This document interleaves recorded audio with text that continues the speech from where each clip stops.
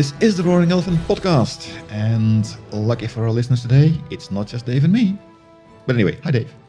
Hello, and I'm sure the listeners are already celebrating that fact. Yeah, as a fact, we're being joined by David Wheeler, who is a very important person within the OpenSSF. It's a foundation within the Linux Foundation umbrella. But let's not us talk about this. Let's let David talk about it, I guess. Indeed. Take it away.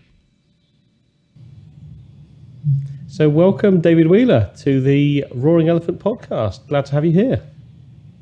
Thank you so very much. Hi, David. And so you have quite a significant title there, Director of Open Source Supply Chain Security at the Linux Foundation. That's a pretty impressive title. A lot of people have commented that is a pretty cool title, and I agree. But I've been interested in open source and security and supply chains for decades.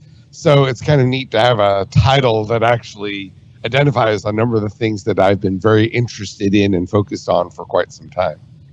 Fantastic. So yeah, please introduce yourself to the audience. Tell them a little about yourself and what brought you here. Okay, well, let's see. I guess the question is also which here, but let's see. David A. Wheeler. I work for the Linux Foundation that started about a year and a half ago. But even before that, for decades, I've been really interested, as I said, in open source software in general. How do you develop software? How do you improve software development? How do you do better developing open source software? I'm interested in developing secure software, security in general, but especially how do I develop secure software that actually resists attacks, not just how to clean up the mess later. And supply chain issues, in my mind, I'm particularly interested in security aspects, including the supply chain. In other words, all those steps that get from developer's head out to fielding.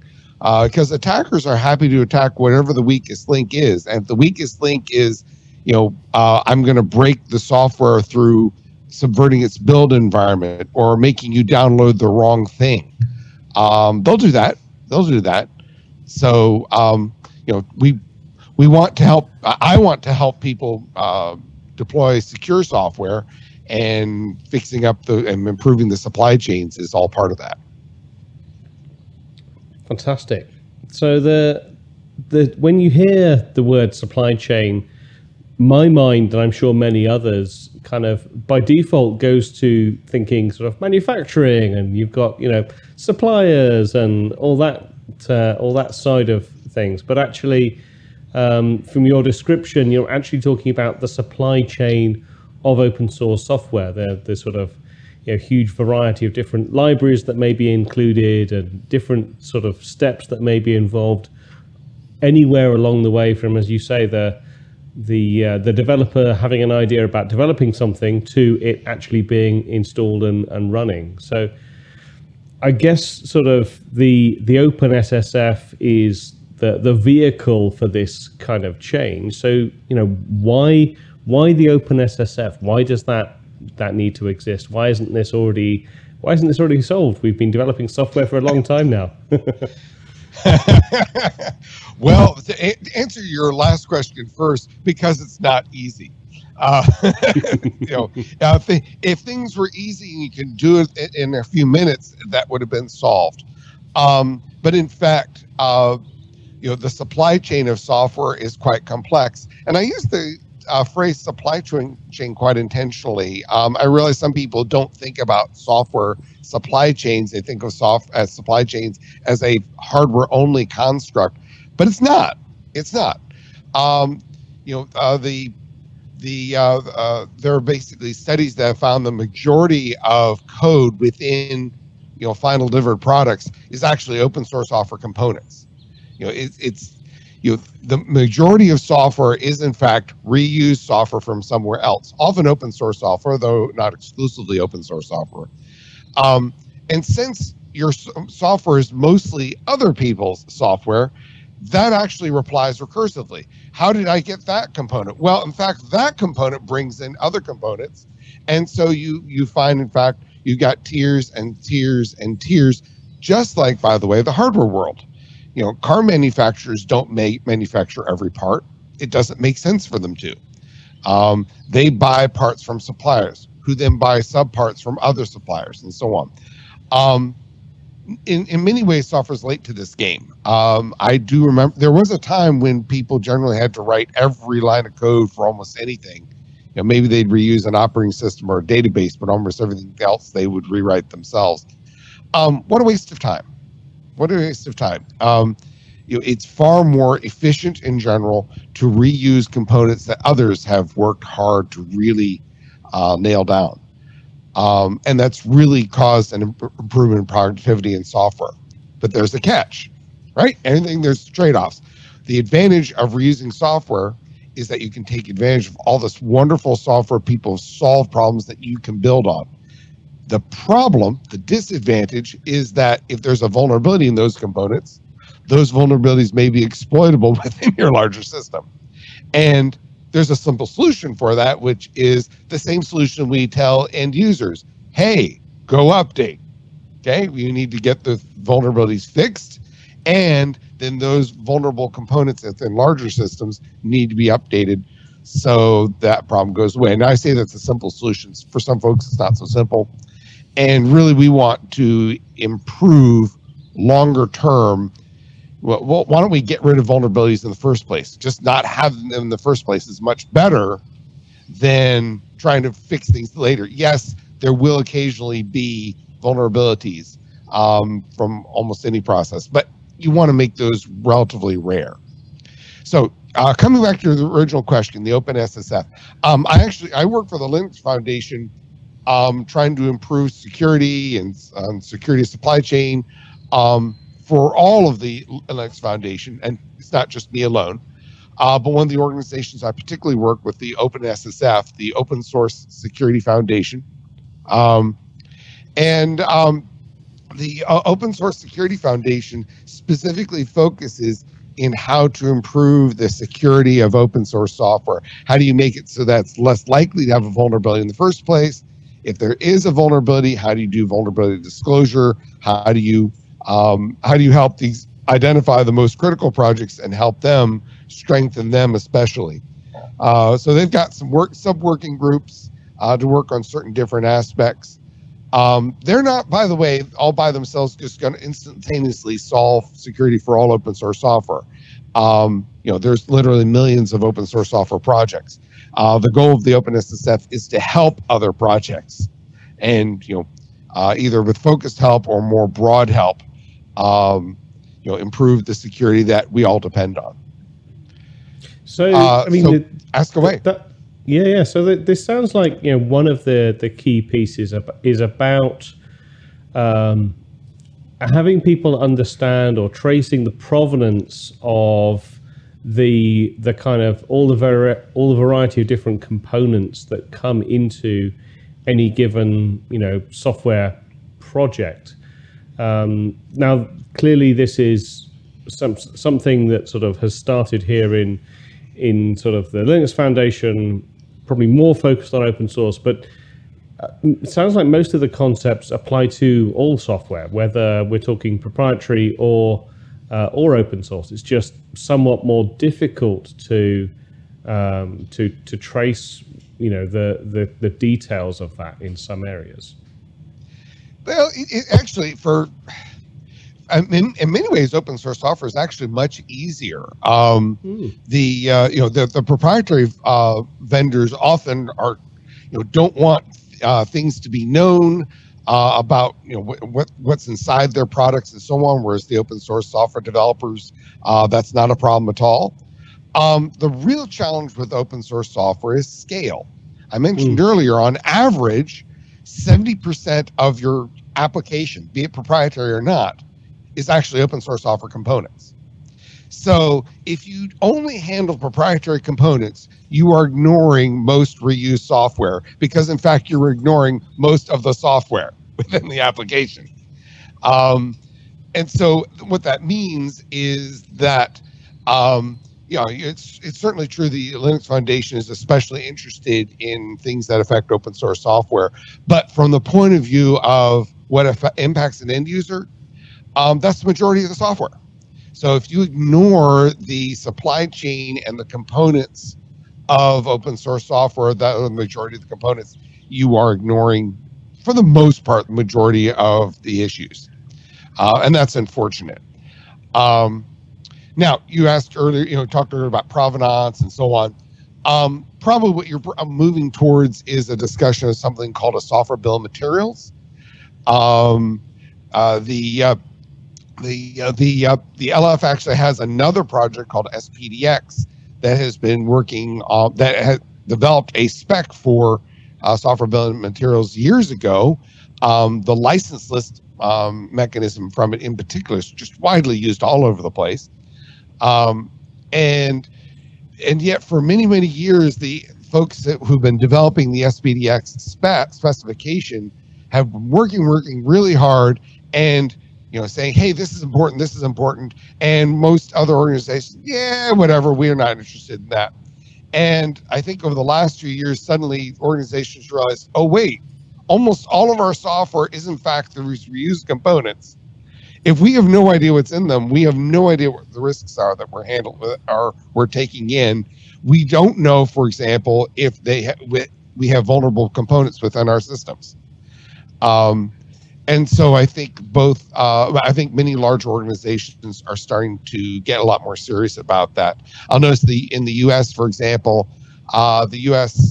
White House recently released an executive order on cybersecurity, and one of the key facets of it is the U.S. government is going to start demanding software bill of materials to find out what's in the software we're bringing in, because if those components are known to be are known vulnerable versions, if they're known to be malicious, because oftentimes there's an attack called typo squatting, where you bring in not quite the correct software. It's almost the right name, but it's not the right name. Somebody has created another package that looks like it, and typically it's got some malicious code in there.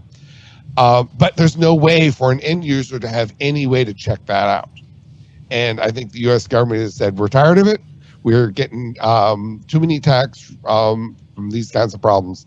And so they want some visibility, just like we already do with food. We already required in many countries that the ingredients of a food product be listed when you buy before you buy the product. And so the same kind of thinking makes sense for software. We're not demanding you give us every line of code, but just tell us the main components that are in there so that we can ask, does it have a vulnerable component that's known to be vulnerable? How do you tackle the next step then? Because it's one thing for you to deliver a list with, this is what I'm telling you is in there. But with looking at food, the example you gave, even though I get to the supermarket, I get the package and it says blah, blah, blah, I'm not going to go to the pasture somewhere to see if that was indeed the cow that was in the steak I'm buying here. So is it trusting, or do you also look at somehow enforcing that? Is that the right word? Well, in many ways, that's a policy question. How do you build trust in? Yeah, and by the way, my background is technology, but I don't believe all problems have to be solved with technology. I think there are great values when you can solve them. But I think a number of people are worried about that when in fact, well, wait a minute, don't you have laws about fraud? Oh yeah, you do. Oh, well, there are laws about fraud. If you claim that it's got ingredient X when you know it has ingredient Y, and that might mean material to a purchase, that's actually already fraud. Yeah. So I don't think I think that is important longer term, but I don't think we have to fully solve that in order to start making some real progress. We already have laws about this. Now, I do think there is a challenge in terms of creating SBOMs and doing a good job of doing that.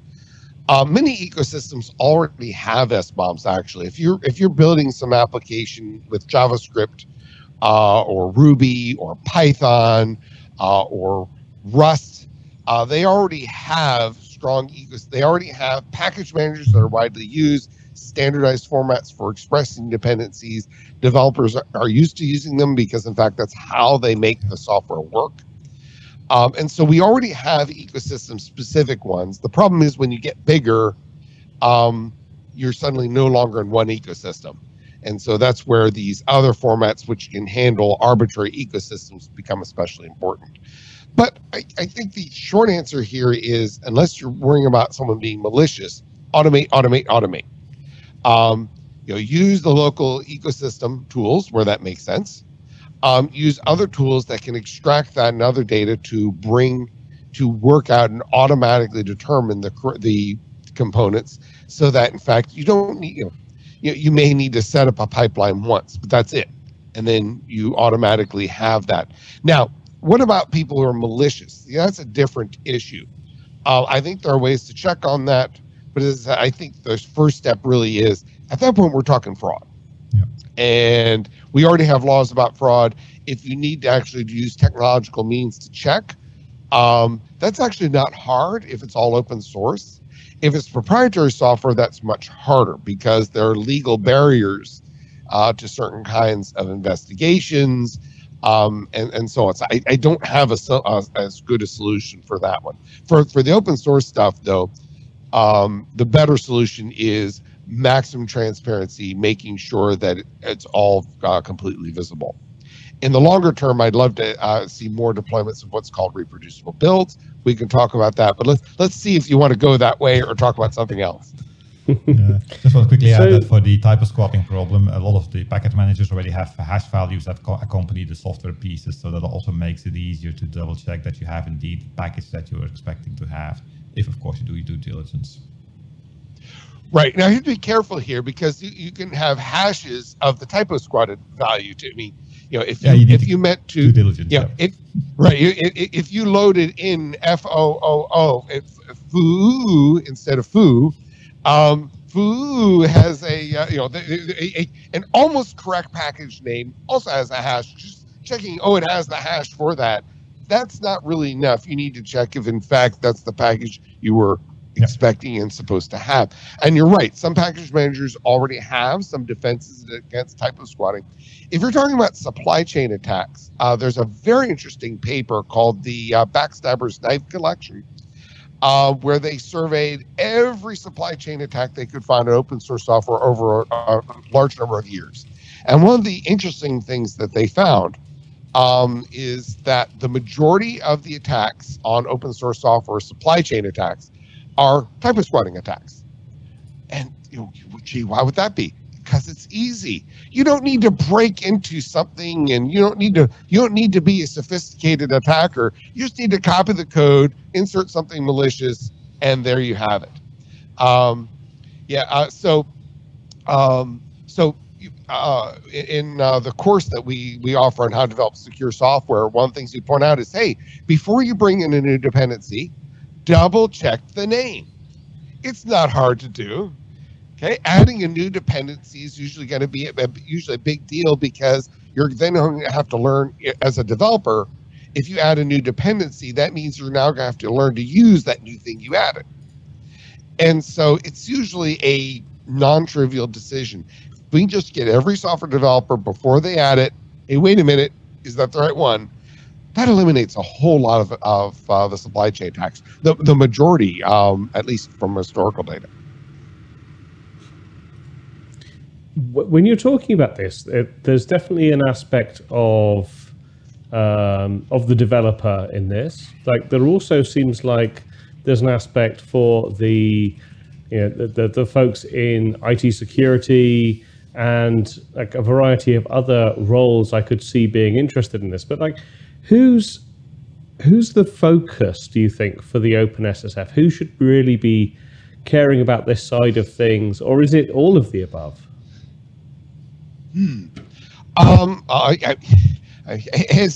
OpenSSF is a whole bunch of people. I'm not sure I can speak for every individual there. I will say though that for a lot of the stuff that the OpenSSF has developed, a lot of the focus has been more on helping software developers either who are trying to release software. They want to do good, we want to help them do a good job. And conversely, on the intake, I'm thinking about bringing in some software component into a larger system. How do I make good risk decisions? Is this a risky or not so risky package for me to bring in? That's not really to say though that's exclusive. The vulnerability disclosures group, although they've been writing some guidance focusing on, say, open source software project maintainers, they're quite cognizant of the needs of what's called the security researchers or the finders.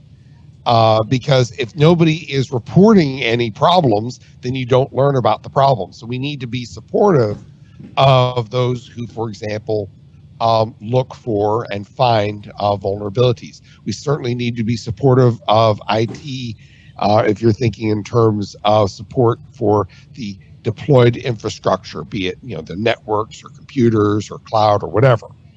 So I think everybody, in some sense, everybody who has a role to play is of interest. But I think a lot of the focus has been more on the developers, because in the end, if people would write code without the vulnerabilities, we would have a lot fewer vulnerabilities to deal with. But there are reasons that these vulnerabilities exist. And so, instead of blaming the person writing the code, that's not really reasonable. We're working on helping them, particularly the maintainers who are deciding what code to be accepted into an open source software project, as well as writing usually a majority of it. So that's the end of part one of our session on the OpenSSF with David Wheeler. He'll be back for more OpenSSF fun and frivolity in our next episode. But unless there's anything else from you, Jon? Nope, I'm all done. Well, in that case, that is all the time we have for today. You can support the podcast by becoming a Patreon. Every contribution really does help.